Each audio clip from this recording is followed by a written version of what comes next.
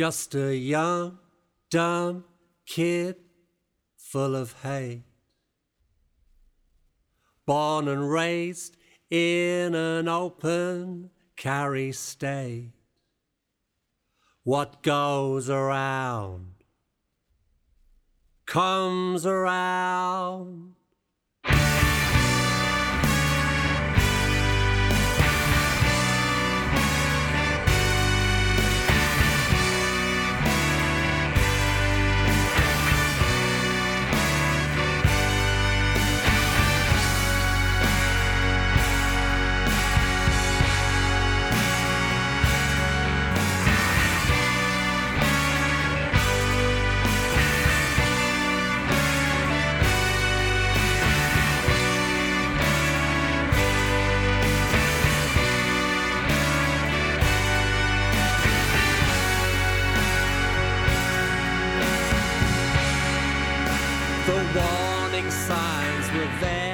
Hey everybody, welcome back to The Hustle. It's John Lamoureux. Okay, this week is probably a special episode for the Anglophiles out there. Our guest is Jim Bob. Now, Jim Bob, back in the 80s and 90s, was the frontman for Carter the Unstoppable Sex Machine. I don't know how anyone could ever forget that band name. They're also just known as Carter or Carter USM. I don't know that it ever fully translated over to the States, but they were huge in the early 90s in the UK. They had a number one album in 92 with the Love album. They headlined Glastonbury. Now, to me, I always thought of their sound as sort of, well, it's kind of like using multimedia and a lot of sarcasm and punk attitude to comment sarcastically on the way of the world. They remind me a little bit of like Zig Zig Sputnik and Weird Al in a weird kind of way. So anyway, the band eventually broke up. It was Jim Bob and Fruit Bat, also known as Les, but Fruit Bat, they broke up amicably, and Jim has been solo ever since. And he's putting out his latest album this weekend called Thanks for Reaching Out. And it's, again, the thing that I keep kind of coming back to with this is that if Carter were a couple of just like snotty, sarcastic, attitude-filled punks, Jim Bob is making similar statements and commentary on culture, especially British culture, but just the culture we all live in, but from a more wise and mature perspective. Now, I will admit right here, I was a little bit out of my depth because I've always known of Carter, and I lived in the UK in the early 90s, so I remember them being really big. I didn't know a ton about them, but I've always been super curious, and I thought, well, I can approach this two ways. I can either go in pretending I know everything and acting like I've been this, diehard fan that is an expert, or I can go in and try and understand better, which is what I've always wanted to do. And so I took that approach. I hope that's okay. Maybe I'm asking things that everyone else out there knows. Maybe we're covering ground that all the diehard Carter fans already know. I have no idea, but it was new to me, and I've been curious and fascinated about Jim Bob and Carter for 30 years now. So it was the conversation I wanted to have. I highly recommend, if you have any sense of humor at all, to go check out that band and especially Jim Bob's solo material. This song right here is on the new album. It's called #Goes Around Comes Around. That's a theme that we get into in here. Anyway, I think you'll like it. He called me from his home in London. So first and foremost, I don't think in, the almost 600 interviews I've done, I don't think I've ever started one quite this way, but I'm going to admit to this right here. I don't know that much about you. I moved to England. I'm from Salt Lake City, Utah. I moved to England in 1991, right after I graduated from high school. We live in Cambridge, and that's kind of at the height of, Carter's, popularity or whatever. And of course, the name is kind of provocative and like, ooh, we don't have, name bands like that in the States. Where did these guys get off? And you got the hair with the bangs down the front of your face and all this kind of stuff. And so, I've listened to Carter and Jim Bob music over the years, and I binged as much as I could to get ready to talk to you. But the reason I wanted to do this is because I've just had a massive curiosity about you as an artist and as a writer, and for 30-something years now. And so if I say that because if I ask you something that you think is obvious, forgive me, it comes from a really natural, honest place of just thinking, who in the world is this Jim Bob? I have wanted to know for 30-something years. I am so curious about you. So anyway, thanks for agreeing to do this. It's a pleasure. Okay. First and foremost, this new album, thanks for reaching out. It feels to me like whatever Weird Al is to parody songs, Jim Bob sort of is to commenting on current culture. You guys have this similar kind of, I mean that as a compliment. I hope that's a compliment. That's okay, yeah. Okay. Go ahead. I was going to say, it's nice to have a different, I've never had it before. I've never had the Weird Al. Oh, really? So that's good. Well, I mean for it to be good. I just, that's his thing, is to take songs that are currently in the zeitgeist or whatever and retool them in a jokey way. And you're similar to that in the sense that it's all fodder for biting humor and cultural commentary. And when I think about thanks for reaching out, in the last few years, some of your best work has been on these last few albums. You must there is a constant daily barrage of news that is fodder for the grist for the mill for someone like you, right? I mean, obviously, a lot of it's not interesting, is it? Because it's kind of, so say. But see, that's the thing. You could make it interesting. That's what we don't think some things are interesting until Weird Al makes them funny, and that's your take is so unique. Yeah, I'd like to think so. It's because I think it's sort of, you can say a lot of obvious things, can't you? About that's true. If you're sort of singing, semi-political kind of music, I suppose. You can easily sound very po-faced and kind of lecturing towards people, can't you? Tell him as though you're telling the audience, this is wrong, this is what you should be doing, that kind of thing. So I'd hate to be that sort of person. So it's kind of more like a sort of fly on the wall documentary of I think of life. I'm not saying one thing. Well, it's fairly. So if I do a song, so there's a song on the album about Putin, and obviously it's not a. Well, I'd like people to think it's obvious it's not a pro-Putin song, right. But by the same token, it's not quite that simple. Do you know what I mean? It's not just because I think there's a lot of I don't know. Can you swear on this podcast? Please go for it. I'm not a big swearer in normal life, but only on stage. But It's just I sort of noticed, especially last year and the last couple of years, a lot of the political commentary consists of people saying, fuck Boris Johnson, fuck Donald Trump, do you know what I mean? And shouting it from a stage at various festivals to 30,000 people, whoever, fuck this, fuck that. It's just to me, it seems kind of, it's so easy, isn't it? It's just sort of, I think that's like really kind of almost lazy if you're an artist to just say that and leave it at that. Well, you did have 2020 WTF. I mean, that's and it's true, 25 seconds long. So in a way, you have your own fuck this song,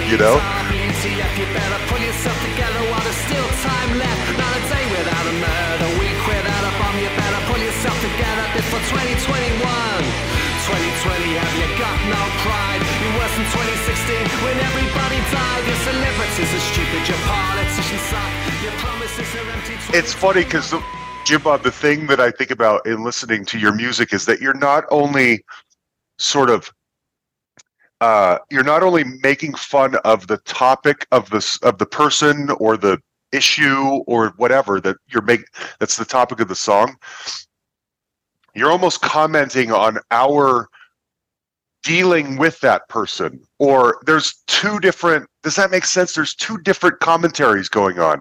The ridiculousness of the person and the ridiculousness of our handling of the person. Almost, does that make sense? Yeah, I think so. Yeah.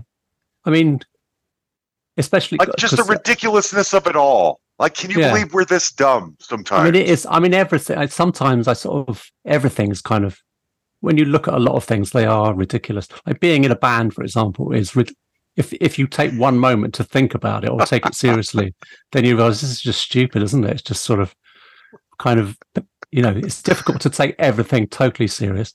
But yeah, I kind of see what you mean. I think one thing I do is I'm on Twitter quite a bit. And there's a lot of times when I think I'm going to say something, but then I don't, because I realize it would be a massive mistake, because it's like a sort of knee-jerk reaction, isn't it? You think, I'm just going to say this.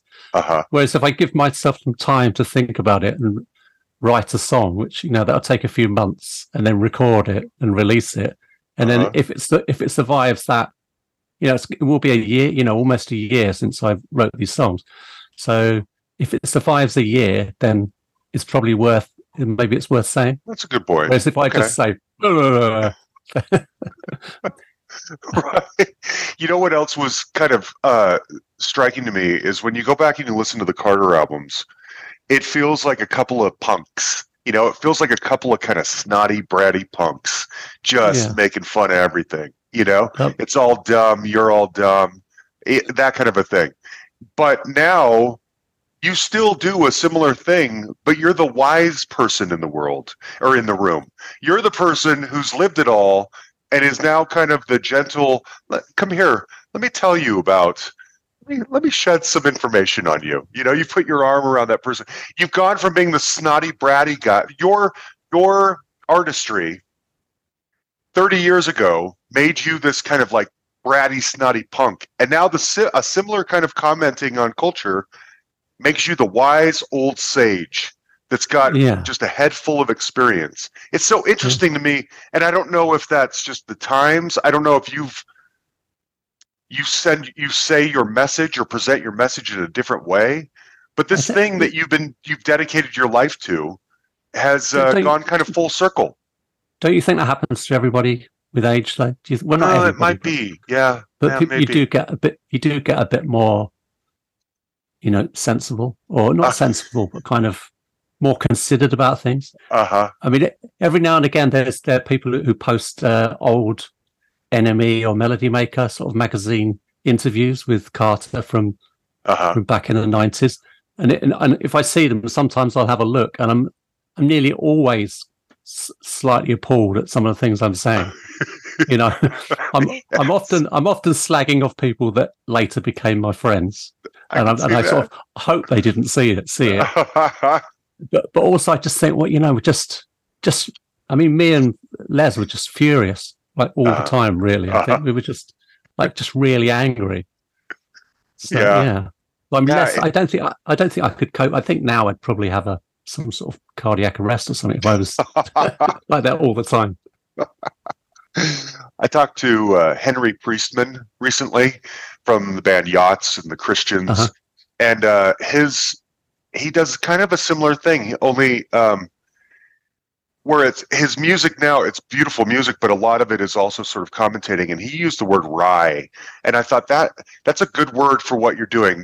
It's with the age and the experience and the maturity comes a sort of wryness or an aloofness of like, yep, this is how life is. Get used to it, children. It's not going to change. So anyway, I can see that. I want to talk more about the new album because I really, really love. Well, let me ask you a question. So the first song, thanks for reaching out.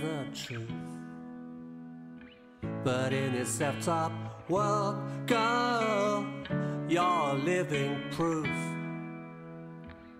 We're still in with a shout.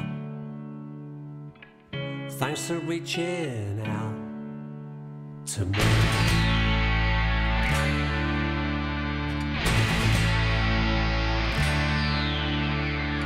When I feel under threat now, I do the best I can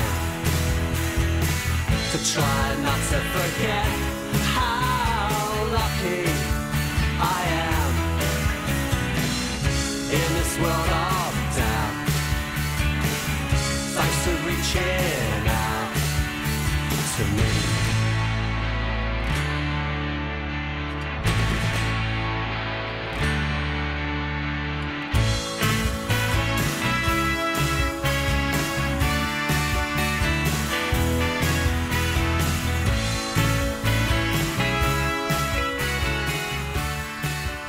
lots of great horns.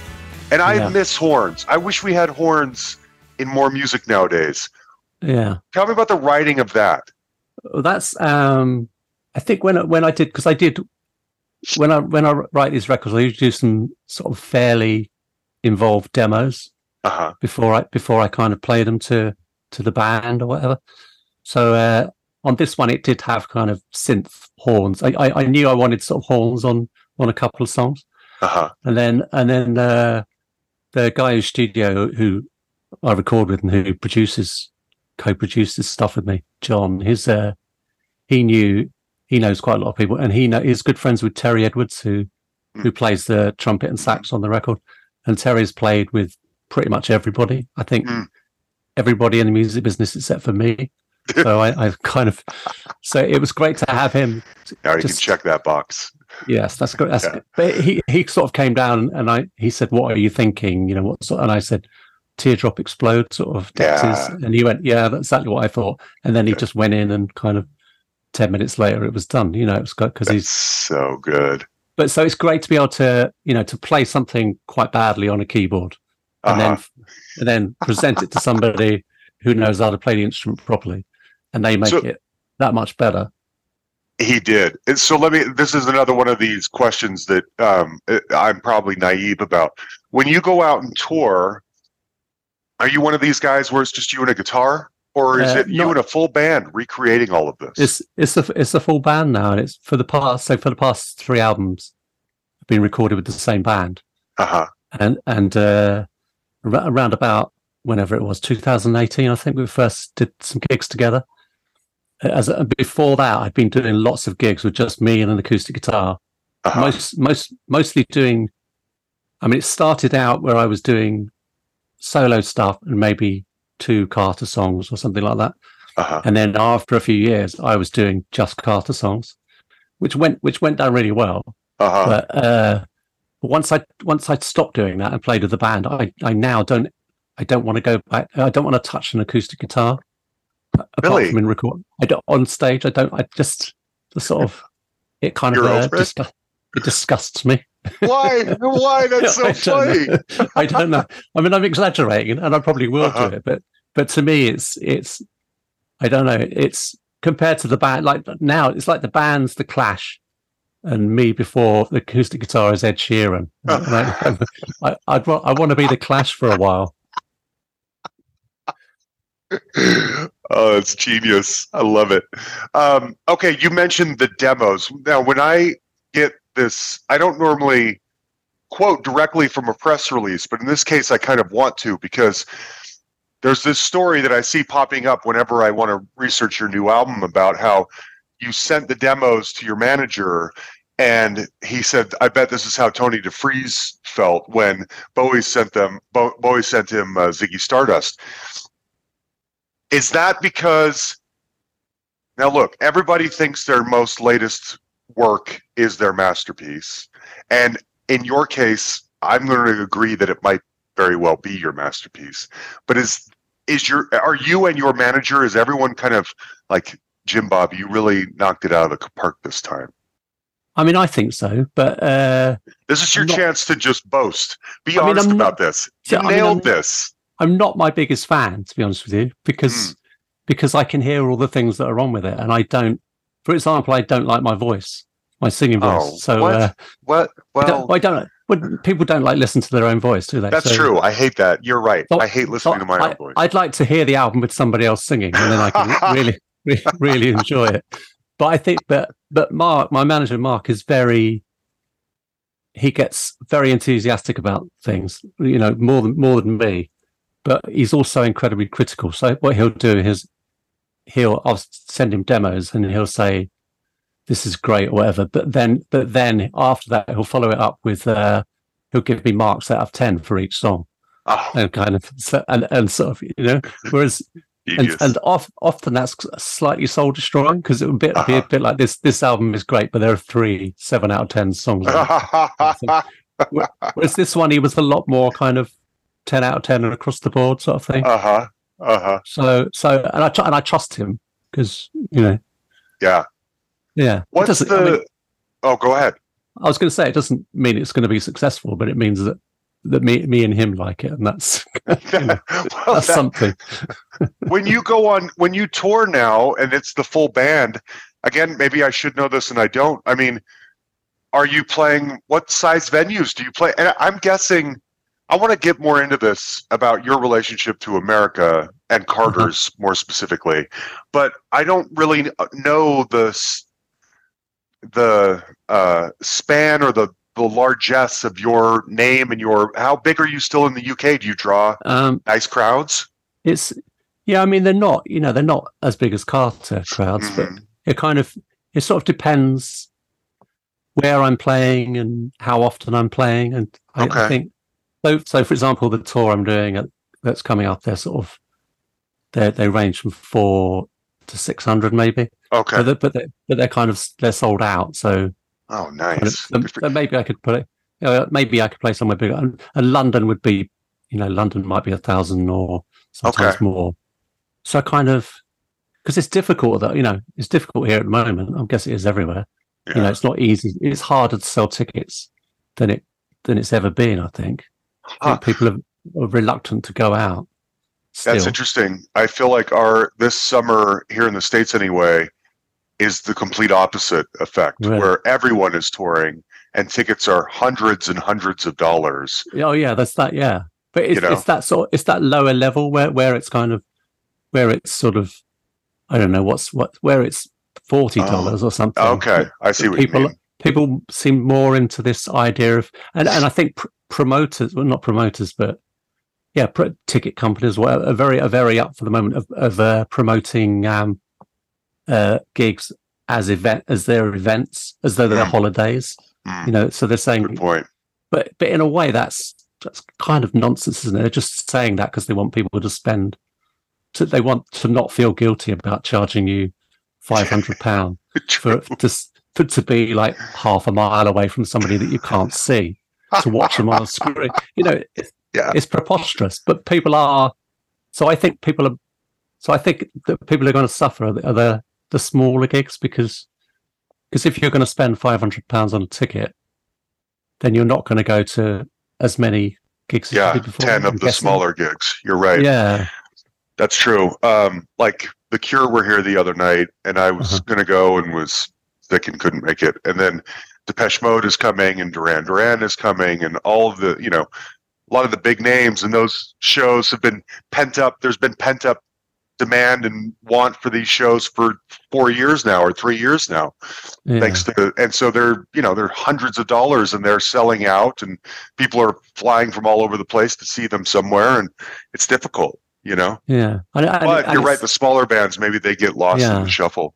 And also, it's with those, the people you've named, they're all, and I realize I'm one of them, but not as popular. It's old, it's a lot of old men, isn't it? Do you know what I mean? So apart from like the big pop acts, apart from Beyonce and Taylor Swift and that sort of thing, and Ed Sheeran even, it's a lot of, there are a lot of old men from the 80s cleaning up, who probably don't need any more money, but why not charge lots of money? Yeah, that's weird. What happened? My Siri activated. I don't even use it. That's really? Yeah. That's so funny. I was interviewing a producer the other day, and he was talking about the Wrecking Crew, and Siri or Alexa heard him and started saying the Wrecking Crew were Hal Blaine, and like when in the middle of our interview, because Alexa heard him mention it. That's so funny. So, do you get played on the radio? No. Okay. No, I'm frustratingly not. I sort of, it's something, because I don't want to be I don't want to be one of those bitter people who complain that, that as though I'm somehow entitled to be on the radio. But I do find it frustrating that every time I do something, like Steve Lamacq will play the song once. Really? And that will kind of be it. Maybe a couple of other DJs might play something once sometimes, and it's sort of it does kind of. I feel there's nowhere like even in Britain with the sort of 90s, they have like 90s radio stations dedicated to 90s indie music, and they don't even play Carter. It just sort of, I What? don't know. Why? But I think, but going back in those, when Carter were like number one in the album charts and headlining Glastonbury, we still weren't really played a lot on the radio. So there's always, I think, we say about the lyrics. I think that, I mean, I'm probably reading too much into it, but I think lyrics might be an issue. Because what you pointed out earlier, that they're worried now that what if somebody gets upset because I've said something that can't just be ignored or whatever. but I don't know. It's frustrating because when I release an album, it passes by. We release a few singles and then an album comes out, and it takes a long time. Yeah. And then it doesn't get played. It's not going to get ever played again. It's not going to be like in the future they'll play it. So that's kind of gone. That chance is gone. Yeah. So I don't want to be bitter about it, but it's irritating. I can imagine. I hadn't thought of it quite like that before, but yeah, you put your heart and soul into something and it comes out, it's birthed, and it's going to get some attention or a few eyes or ears for a little bit, and then that's it. It's going to go away. Because with the radio, certainly like national sort of radio or commercial radio, I don't think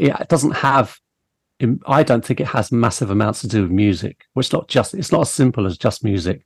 They don't pick songs that they think are good. They sometimes they are good, but it's just an accident or a lucky coincidence. Right. They pick people for a certain reason. So there are people that always get played on the radio, that no matter what the quality of their music is, if they release a really awful record, it'll still get played on the radio.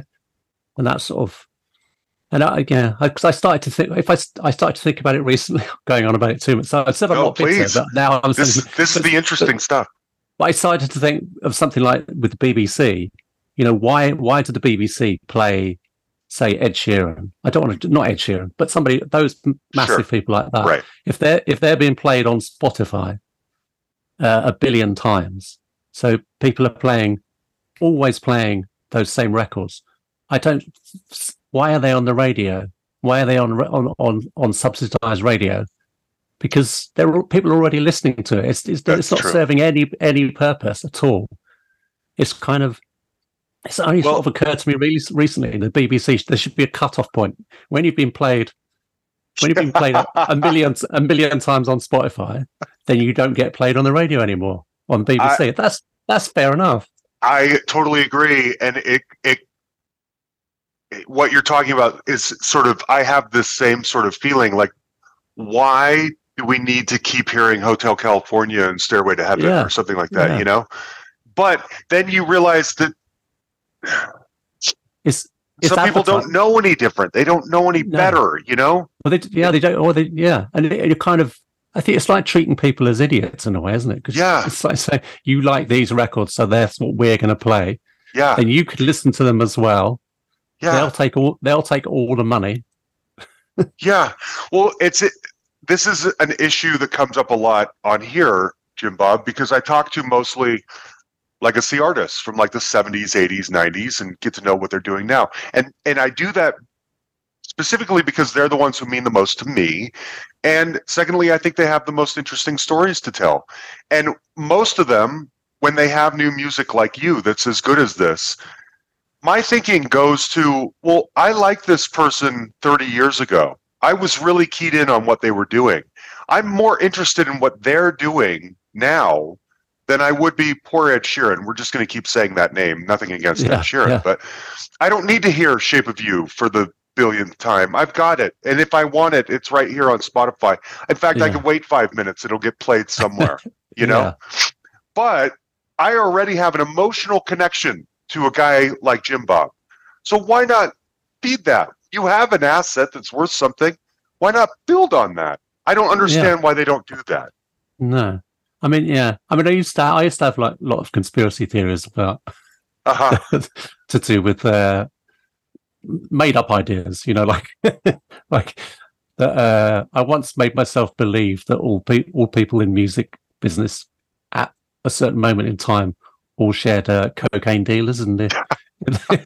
That might have been true back in the day, actually. And they're all just kind of owing each other favors. It's kind of like, it's the same as going to Oxford or Cambridge University. It's kind of payback time. Yeah. But I'm going to say that's not true. Yeah. Well, and despite you saying that Carter even didn't get played that much back in the day, it almost seems like you would be more likely to hear something like Sheriff Fat Man or an old Carter song that everyone already knows than you would be the new Jim Bob single. Now, Sheriff Fat Man started out in business as a granny farmer. He was infamous for 15 minutes and he appeared on Panorama. Then he somehow got himself on board the Starship Enterprise allowance scheme with a Prince of Wales Award for pushing Valium and amphetamines.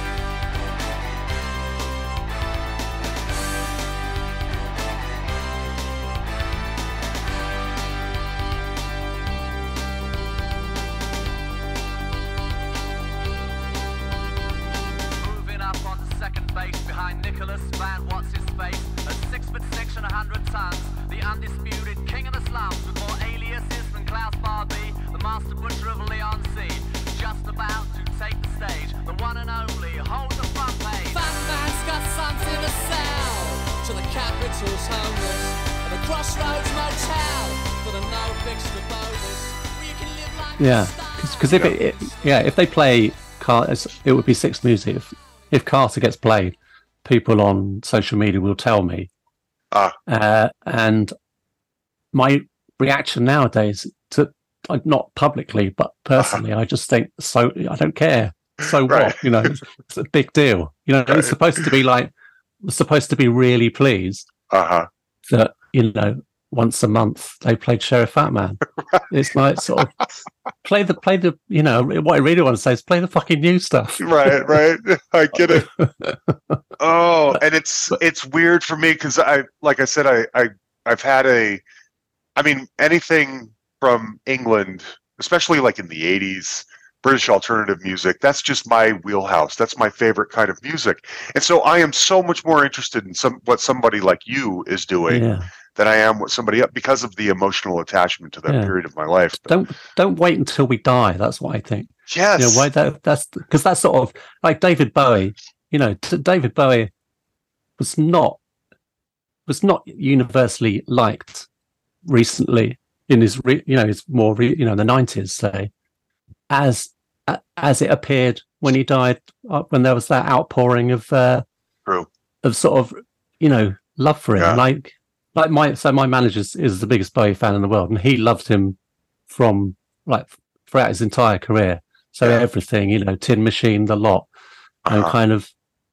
But so he gets really annoyed when there'll be this kind of rediscovering of, and it sort of took him to die. It had, before they could kind of pretend, we always loved him. We were always on the Bowie train. Yeah, we loved all that stuff. Even though we slagged him off for 10 years.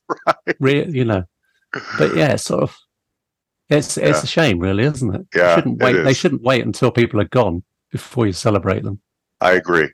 Okay, I've got more questions about songs and things that I like on the new album, but let's go back to Carter for a minute. The thing that it strikes me about Carter is how very specifically and uniquely British you are, and sometimes that doesn't translate into the States. And I'm curious if there was, I don't know. So, like I said, in 1991, I moved to England. In the summer of 92, I grew up Mormon. So I go on one of those Mormon missions for 2 years, right? And by the time I come home in 1994, any effort to really make Carter a thing in the States has sort of come and gone. And so to me, I've always thought of you as a specifically or uniquely British thing. What were the efforts at the time? Were you playing a lot of American shows? Were you getting played on American radio?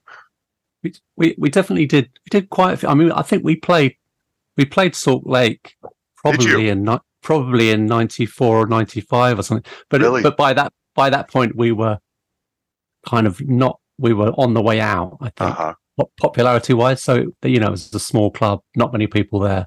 Okay. Wow, you remember this? Well, it's not something I can forget. It was why? It was Tell me. Everybody has a great Utah story or Salt Lake City story. It was just very much what I remember about it. So it was a fairly small crowd, and I'm going to say the way I remember it is the majority of people there had no idea who we were. No. And were you with someone opening for somebody? No, it was just us, and like a club tour, and they were. But so it was the correct. I think they'd just gone for a night out, and what I remember is that the seeing the audience, I thought they're going to hate us, but in actual fact, they really loved us, and it was. Yeah. And then we also got there was like heavy snow, and we got sort of snowed in for 2 days, so that was really? So that's why I remember it, because we were snowed in, and also because we played to an audience that I thought. You know, I mean, there were people, you know, in Stetsons. Really? Yeah, and I thought this is going to go badly, but they loved it. So wow, you shouldn't judge people by their headgear. By their headgear, I love it. Yeah, we did do quite a few. We did a few tours in the States, and some fairly, you know, quite long ones. Some you know, sort of a little long for us anyway, for like 6 weeks or whatever. And we did do pretty well in, you know, the sort of, so around 90, I guess 91, 92. We did 2 tours supporting EMF. Yeah, I saw EMF. I read that somewhere, and I saw EMF that, I think it was that summer of 91, right before I moved. Right. But Pop Will Eat Itself was the opener. Okay, because they did, Pop Will Eat Itself did half, and we did the other half of the tour. Because I think EMF were number 1 and that Unbelievable was number 1. Unbelievable. So it's like it was a great tour for us. That was our first tour of the States was that tour. So it was great. You know, we were in nice hotels and playing to 3,000 or 4,000 people, sometimes more. I think in Los Angeles it was played at the Universal Studios venue, whatever that venue was called now. So that, you know, things like that was great. Because the very first time we went over was for press, and we've been doing so much press and so much gigging in Europe that we didn't want to go. Basically, we were just tired, and so we did and we just signed a new record deal with Chrysalis, and we could kind of get whatever we want. So they flew us on Concorde just to do some interviews and to meet the American record company. So that was where we were from there, moving on a few years later to Salt Lake City. 50 people in cowboy hats. 50 people in cowboy hats. I love that. Oh, that's great. Yeah, there was you opening for EMF makes a lot of sense. There was that, and Jesus Jones, and those kind of British bands who were on the cusp of this sort of pop, but also almost, I don't know if industrial is the right word, but it's just this merging of drum machines, industrial sounds, pop songs, sampling, all of this is happening at once. Yeah. And you guys, as is usually the case, the UK is kind of leading the charge on this. And some of those bands broke through, at least for a hit or two, like Jesus Jones and EMF. Jesus Jones did, yeah. Yeah. I mean, they both had that one, or Jesus Jones maybe 2, like really big hits. Yeah, they had probably 2, maybe borderline 3. Jesus Jones that got used everywhere, kind of thing. Mm-hmm. Yeah, so we didn't have that. We needed Sheriff Ant-Man needed to be on the on the Super Bowl or something. That's right. Okay, when you came to America and you did like every morning radio interview or whatever to kind of help get the word out, does everybody comment on the band name? Because as you know, that's a ballsy move, the Unstoppable Sex Machine. Yeah. Oh, yeah, it is. Yeah, I think so. We did when we one of the first times we were over there. It was during the elections. So we had and American record label wasn't our idea, but it's the kind of thing we would have done. Did T-shirts with a picture of Jimmy Carter on, and it said "Carter, the Unstoppable Sex Machine." And I remember that upset people. Some people didn't like that at all. Yeah. But really, that's what you was going back to what you said earlier. It's the kind of thing we did and what I do, just sort of taking the piss out of things, really. So not saying we weren't. It's not that T-shirt. It's just his name's Carter. That's our name. It's funny. It's not like saying, don't vote for Jimmy Carter. Right. But some people took it that way, or that we were attacking Jimmy. Yeah, there was a few sort of. We did have misunderstood T-shirts a lot in America. Great. We had this is bad. It probably sounds worse than it is because it's totally innocent. Which was we had our Reading T-shirt when we played Reading. On the back, it had "Come on, baby, light my fag," which was right a cigarette, as in a cigarette, and as in "Come on, baby, light my fire." The Doors. But when we took those to America, it was very different. Misunderstood, and we were just totally stupid to not realize that. Yes. Oh yeah, that's and that was in the era when people would still say that word. Now that's that word's become sort of like the N word. We don't say that anymore. No. Tell me the best part about going number one. And headlining. There's a moment there where Carter is as big as it gets. What's your favorite thing, your favorite memory about those days? I think, my favorite memories are just before that. Oh. When we were kind of sort of heading towards that. And so there's a bit before, maybe a year before all that happens, when it's just everything that happens is new and exciting. I think when it gets to the point of headlining Glastonbury and getting a number one album, we're at that point where we're expecting it, and it's kind of so it's not a disappointment at all, of course, but it's less exciting than when you enter the charts at number 30 for the first time. I could see that. Whereas when it's sort of, because when you go to number one, no matter how surprised you pretend to be, you kind of you're either going to be number one or number two. Because the record label are telling you that, aren't they? Yeah. So it's coming. So then you have to feign surprise, but so there was a bit, and Glastonbury was I think Glastonbury, it was the kind of, because it was so many people, there were inevitably people there who decided they didn't like us, because you get that backlash, don't you? I guess whenever anybody gets big, that happens. Yeah, right? So I was sort of aware of that from the stage. And, But the point is about that, and the number one thing is, I repeat all the time to people, is that that can't be taken away. That happened. So no matter about people try and rewrite history and say we were just we weren't a serious band. You can't. That did happen. Those things happen. Yes. Yeah. That's true. And also, it impresses teenagers. They can say, "I've never heard of you," and you can say, "Well, we headline Glastonbury." No way. Was it the Love album? Was that the one that hit number one? Yeah. That was, yeah.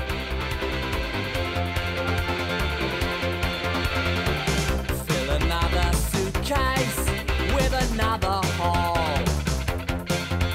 of hotel towels and toothpaste and the bathroom wall.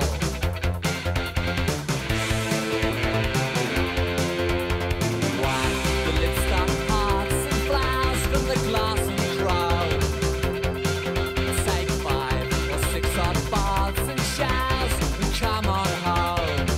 Come on home to the comfort and the joy of feeling lost. With the only living boy in you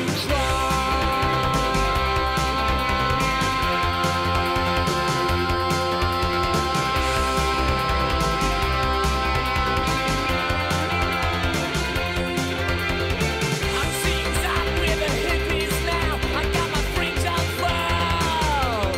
I wanna give peace, love, and kisses out this all stinking world.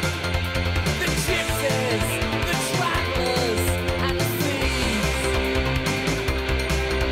The good, the bad, the average, and unique.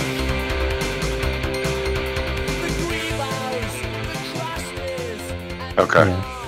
Yeah. Man, those were the days. And now you're here. The Carter website, carterusm.co.uk, is basically like a one-pager, and it looks like Fruitbat wrote it. And he just said, we're never getting back together. If you like our kind of music, go listen to Jim Bob's new albums. They're great. Or I'm in this band, which I can't even pronounce, Abdu Japarov. That's wrong, but it will do. Oh, tell me what it is. I think it's just Abdu Japarov. Okay, I got a little too fancy, probably. You might be right. It might be because it's the name of a cyclist, as Uzbekistan cyclist is his surname. So you're probably right. I don't know. No offense to the cyclist. I didn't know that. No. I'd never heard of him. But good. So he's got that project, and that's been going on forever. So you two, it sounds like no one hates each other, but no one wants to be Carter anymore. Yeah. No, definitely. Well, I mean, we're still really good friends. It is something because it comes up all the time because people are always asking, or probably less so maybe now. Because if you say no a lot of times, and every now and again, a promoter or a festival will ask us to play, and so sometimes we will sort of talk about it, just with no real plans to do it. I think if somebody, I mean, one reason it ended because we got reformed, and then we did a few gigs, and then when it ended so perfectly the second time. I think if we got back together, it couldn't end that perfectly. That makes sense. But I think if somebody offered us £1 million, we'd do it tomorrow. Sort of. That's what I figured, right? I mean, it's not that hard. The money's not it's not the most important thing, but it certainly it helps. Of course. By the way, before we get off, I want to get back into your solo stuff. But before we get off, we have some Patreon supporters, and I always tell them who I'm interviewing, and if they want to submit questions, they can. So one of our listeners, Martin, I don't know, maybe I know Martin, or maybe I don't know. But he's obviously a super fan, and he came with a couple of things, and I'm gonna read these to you. A World Without Dave and I Blame the Government are tremendous albums. What had changed by the time they came out, and how does Jim think of the expanding lineup of late period Carter now? Right. Well, I mean, of those two albums, I don't like the second one. Really? I blame the government, but partially because it was recorded during the time. It was recorded when there were six people in the band. Mm-hmm. And we were working in a different way, trying to involve everybody and be kind of semi-diplomatic. Mm-hmm. And that didn't necessarily work so well, I don't think, for recording. And then it was never finished until we split the band up. So we had to finish the recording when the band didn't exist. So it was kind of, we didn't sort of put enough love into it, I'd say. Mm-hmm. And I don't. Personally, I don't rate a lot of the songs. I mean, some of them are good. There's some great songs on there, but I think half of them, lyrically, I'm talking lyrically, really. I don't. I'm a bit embarrassed by some of it. I'm just writing the lyrics because I have to. Oh, okay. I never like doing that. They're not, I like to be, if forced, I like to be able to sit down and explain what a song means and why it exists. And there's a lot of songs on there that I couldn't really tell you what they're about. Okay. Speaking of which, one thing I noticed, I thought it was kind of interesting that, you hit number one with the Love album, and then Post Historic Monsters, to me, sounds a little angry.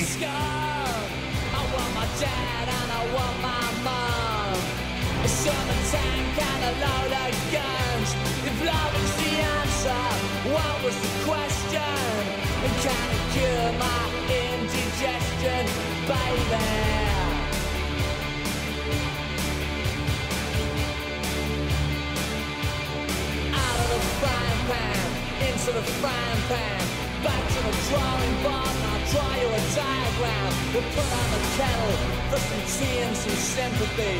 Infamy, they've all got it, infamy. If love is the answer, what was the question? Can it solve the traffic congestion, baby? Go!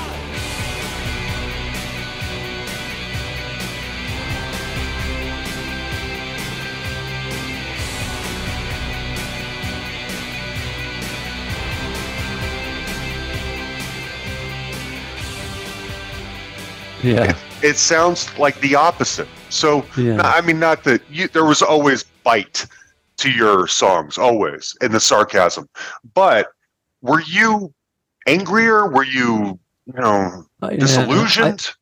I think, I think with Post-Historic Monsters, we would definitely. I mean, some people close to us accused us of being self-destructive, Okay. and that we'd got somewhere. We got to number one, and then the next thing to do is to capitalize on that. Whereas what we did was, get angrier and louder, and make the guitars louder, and Yeah. and so, I mean, some of the songs around that period, whether it's B-sides or on the album, are kind of personally attacking the record label and stuff like, things that aren't necessarily the best thing to do Maybe if you not. want if you want a long career. So it was written in that time when we were disillusioned, I think, with the whole, Yeah. we were part of the machine, which we never wanted to be part of the music business. I was just thinking back. I don't know that there are a lot of albums celebrating having just hit number one. There's more albums about people disillusioned with having hit big. Yeah.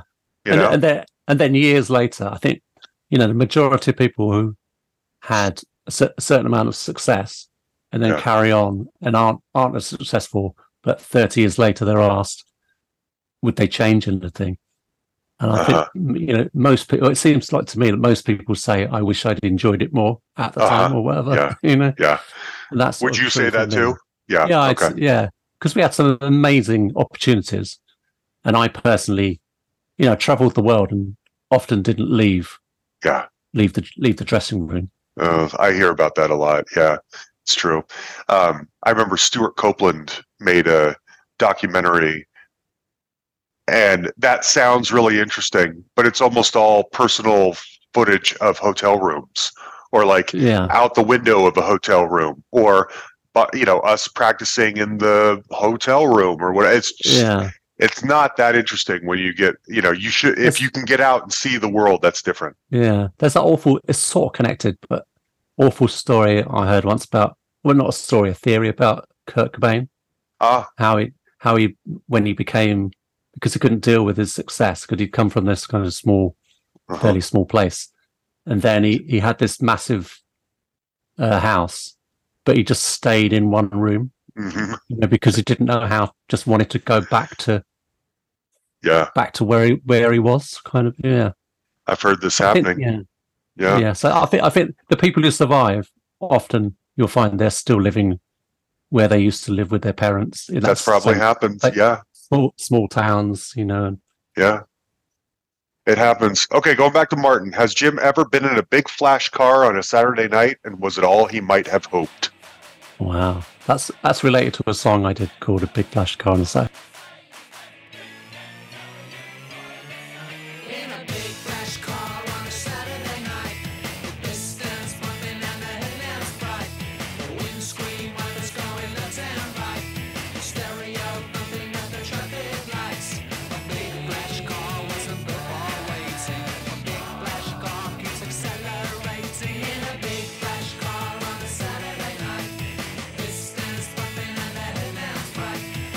Scream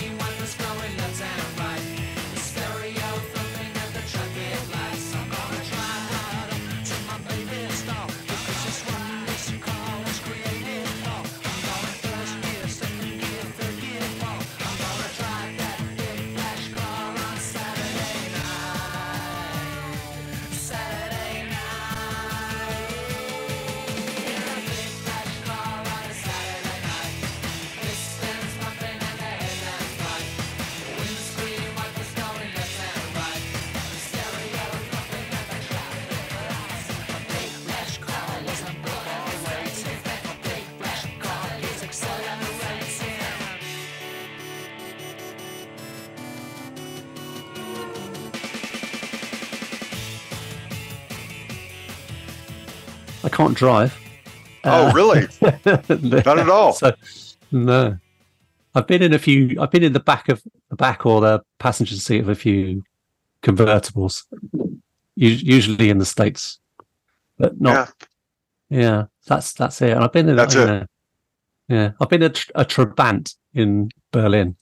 Trabant? What is that? The little East German cars they used to have. Oh. They're like made of cardboard or something. It's like the opposite of a big flash car. Right. Do you live in London? In this day and age, unless someone lives in the heart of a big city, I don't know how they don't drive. Where my wife drives. Oh, there you go. Okay, well, that solves that. Okay, this is another question that I had some thoughts on too. Writing songs about personal issues requires a bit of self-examination and self-exposure, and there's a big distance from Bloodsport for All to a song like Victim. Is there a parallel between the ranges of writing observational and personal songs on the one hand, and of writing fiction books and the biographical stuff on the other?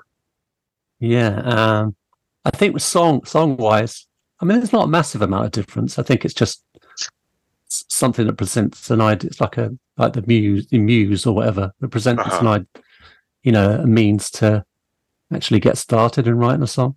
So they're similar in that way. But I think in terms of books, fiction was harder to write than memoir, which I found easier. Whereas songwriting, the personal stuff is maybe harder to write than the opposite being the case, maybe. I could see that. Okay. You've got, if I'm not mistaken, I mean, there's Battling the Bottle.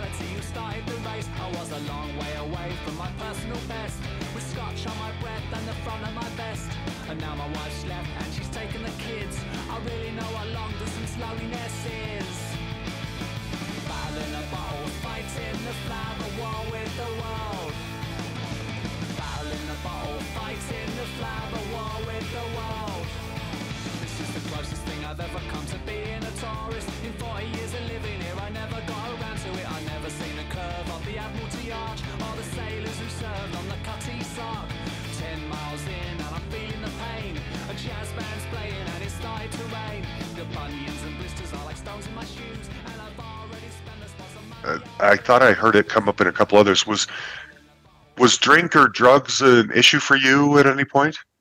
No, I mean, drugs definitely not at all. Didn't really. Okay. Never really been that interested in drugs. Probably used to drink too much when I was in a band, but it was never a problem. But I've got a lot of people in my family who have had drinkers, I suppose. Yeah, like close family who are no longer here. But so maybe that's why it sort of creeps in, I guess. Yeah. Maybe that's what stops me being like that as well. Alcoholism runs in my family too, and so I've always been very careful about that because I'm probably prone to addiction. I don't want to go there. I want to ask you about one of the new singles, like Sebastian's Gone on a Ride Along. Tell me about the story of that. Sebastian's gone on a ride along, sitting in the back with the siren on, sweeping up drunks and belligerent cunts in the town square, mopping up spill of the mentally ill there. Sebastian dressed in a black stab vest, with a patch saying press Velcro to his chest. Tasering dudes, no shirts, no shoes on the high street, breaking up fights on stag and hen nights. The marriages Sebastian says will never last. Sebastian's gone on a ride along,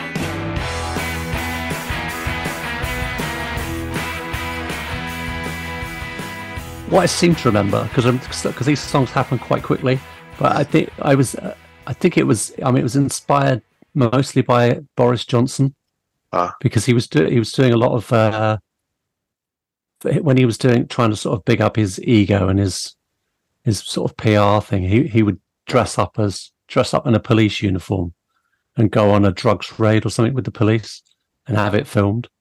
So it was that sort of idea of that. So it was a kind of simple idea of somebody of slum tourism, which I didn't know about until I wrote that song. I didn't know there was such a thing as slum tourism, which is kind of people, sort of people from affluent areas and that going into rough areas and sort of experiencing the sort of bad side of things. So it's kind of that in a way. Okay. Yeah. But it's quite a silly song. It's not a great deal of depth to it beyond that. Yeah. It's just a posh man in a police car. Okay. Driving somewhere where and laughing at the poor people, basically. You have some of your songs are hashtags. Pray for Tony, thoughts and prayers. And I'm sure this is you taking the piss out of the whole hashtag anything, right? Is that when do you decide to use that and why? I think with those songs, it was because it was thoughts and prayers was, I think of that as a hashtag. It really is.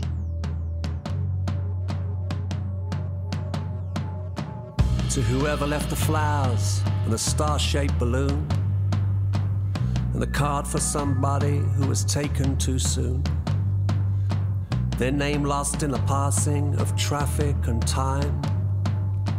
There are few things as sad as a neglected shrine.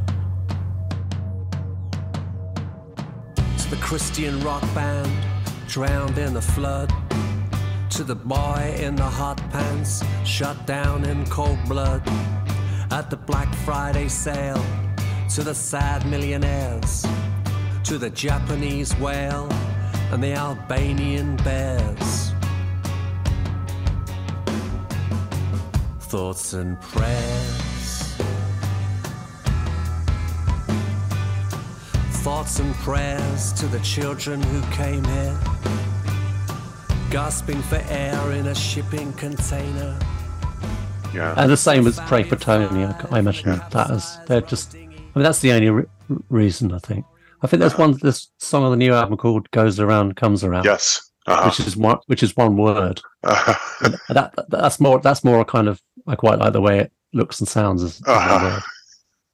But yeah, it's so true. There's so much to laugh about. That's the thing that there's so much to be enraged about. And then when I listen to your take on the world, I realize there's so much to sort of laugh about too. Just the ridiculous of it all. Billionaire in Space.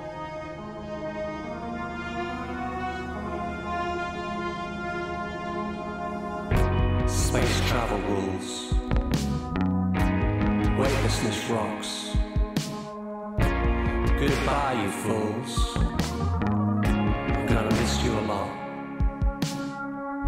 Send me your prayers. Wish me good luck. I'm out there somewhere. You just have to look up.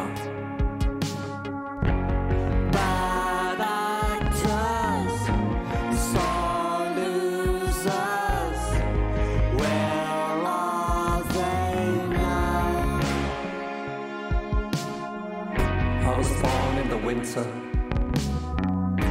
named for a nurse, always the center of my own universe. On the day of my birth, my father told me a lie. There's a few of those now, Jeff Bezos, Branson, and all this kind of stuff. Yeah. And this is your take on it. Is that what I'm assuming that's what inspired this? Just people being able to pay their way up into space. Yeah, and it was kind of. I mean, that was the initial idea. I had the title first with that song, and I sort of wanted to. I thought it was a good title, and then, but I thought it's really a song about. I mean, if you think of someone like Elon Musk, I mean, there's a video for it, an animated video. I think it's gonna. I don't know, may upset him if he ever gets to see it, but I was kind of thinking of it seems like the loneliest thing in the world to imagine if you're the richest person on the planet up in a spaceship out away from the planet. It just and then but still being incredibly lonely. That's the way I was trying to think about it. I was trying to almost feel sorry for you know, for a billionaire. If such a thing can happen. Yeah, because it's got that line in it. It's about his daddy telling him a lie that there's nothing on earth that money can't buy. Yeah, because I think that's blatantly true, isn't it? Yeah. Well, for $1 million, you can get Carter back together. Apparently, that's true. Yeah. But, that's true. Okay, I read somewhere that this album was meant to be the third part of a trilogy. I think that makes some sense, both in kind of album art and like Who Do We Hate Today, and the one right before it, Pop Up Jim Bob. Yeah. Was that intentional? Going back 3 years ago now? No, the first album, Pop Up Jim Bob, was just an album.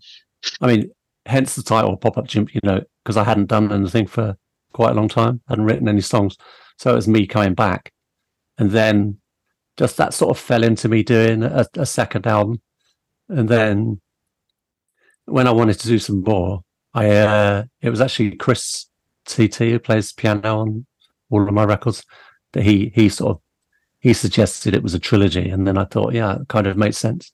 So it would, it does. I mean, I don't know what I'm going to do next as a result of calling it a trilogy, because you have to do something different, or in a way, don't you? So, well, I think these last albums have a similar theme, just in yeah, and the artwork's kind of similar. Well, the same artist doing sort of cartoon versions of me. So yeah.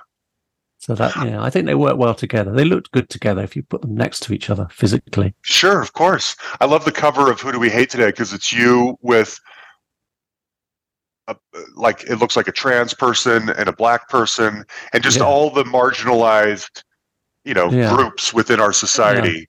Yeah. I mean, it wasn't intentional. We didn't we didn't do that because we thought we had to. It was more like, because it was based on there was a photo project that somebody did in the 70s where they just had a camera in the street, and people could come by and press the self timer button and take photos. So it's kind of supposed to be pictures of just all the kind of people you would see passing by. Oh, okay. So that's why there's kind of everybody in there. Well, that makes sense. But then when you call it Who Do We Hate Today, and you're reminded that most people hate one of those groups every day for some reason. Yeah, that's true. Yeah. I should have said that, shouldn't I? No, now it makes sense. Okay. We try to cover the business side of things very sensitively on here. Do you, having been in a number one band 30 years ago, I assume between the books and the albums, the solo albums, and whatever else, you're able to make a comfortable living for yourself, just being a musician and not having to worry, or a writer and not having to worry about anything else. Yeah, I mean, I don't make a lot of money now, especially, but I mean that some of the the old basically the t-shirts, the Carter t-shirts still sell. So that's a steady form of income.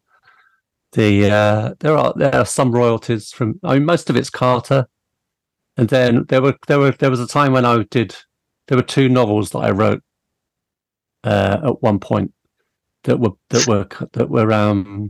translated into different languages, about 10 different languages, and so every time that happened, I got paid for not doing it. So that was like a good period. Yeah. So, and I mean, basically, I own my house. And that's stopped me. That's stopped me having to get another. I think if I didn't own my house outright, if I had a mortgage, I think I'd have to do something else. Do you have kids? I've got but grown up. I've got a granddaughter as well now. So. Oh my gosh, Grandpa Jim Bob, that's crazy. The guy with the bang that comes all the way down is now Grandpa. That's wild. Good for you. Does your wife work? No. No. Okay. No. Well, good. You're able to just be Jim Bob, be a rock star, and that's it. Yeah. I couldn't do anything now. I'm too old now to work, but I couldn't. I don't know what I could do. I mean, I used to work, but I used to work. Sure. I've worked. It's work what you do. It's creative work. I mean, that's what people do. They write books, That's true, Yeah. Okay. Looking back, tell me your favorite story. We're coming up on an hour. You've got your other phone call coming in a few minutes. When you look back on it all, what's just your favorite memory? You mentioned Bowie earlier. I don't know if you ever met him. I don't know if you've got to meet a hero and you had a fun story about it. Yeah. What is it? I have met heroes all briefly, and it's never been that great. Okay. It's been sort of short-lived, like Elvis Costello I met twice, and I don't think he didn't know I was I at the time, so that was embarrassing. I met Dave Bowie just to say hello, and that was that. But there were, I don't know, but there were moments when people have said things, whether they were true or not. So Joe Strummer from The Clash once told me that Carter, this was right at the beginning of the band, were like the best band in Britain. And I don't know if he'd said that to everybody. Right. But I've sort of taken that on board, and yes, things like that. That's There you go. Talk about it. That needs to be a T-shirt. If you may, I might make that T-shirt and I'll send you one, Jim Bob, because I would love that. Joe's the man, Yeah, totally. Yeah. Okay. Well, good. I appreciate. I hope I didn't come off as being just too naive and ignorant, but like I said, right.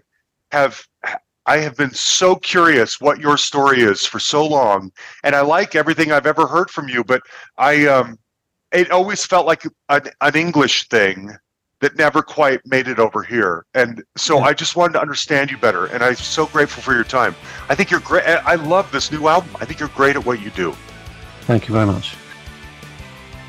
All right, there you have it, Jim Bob. I love that conversation, and I hope it did two things. Number one, I hope that it satisfied all of our British listeners, which I know we have a ton of, and I hope that it turned on others who aren't as familiar with Carter or Jim Bob's work to something they want to check into. Again, I love this new album. Thanks for reaching out, and it's similar in keeping with that sort of snarky but wise commentary on life these days. It's worth listening to. I want to close it out with another Carter song. This is Let's Get Tattoos, because everyone seems to have a tattoo these days. Anyway, check it out. I hope you'll like it. Now, next week, I'm not 100% sure what we're going with next week, actually, because we were going to run an episode with a returning guest, but I think that episode is probably better suited as a promo mode, but it's a very special promo mode. So I know that not everyone checks out all of the bonus material, but I think you're going to want to check this one out because it's with a very, very special guest. Two of them, in fact. So next week, I'm pretty sure the next 2 weeks actually are going to be very important American indie bands. One is huge and one is small, but they're both excellent. And if you know, you know. All right. Huge thanks, as always, to Jan the Man Makevich, my right-hand man, for being back, for doing great work, and for being my partner in all of this. Folks, you can like our Facebook page. You can send us a message on there. You can send us an email at thehustlepod@gmail.com, or you can find us on Twitter at thehustlepod. As I said, look out. There might be a promo mode later this week or next week that you will definitely want to check out, okay? Thanks, everybody. We love you.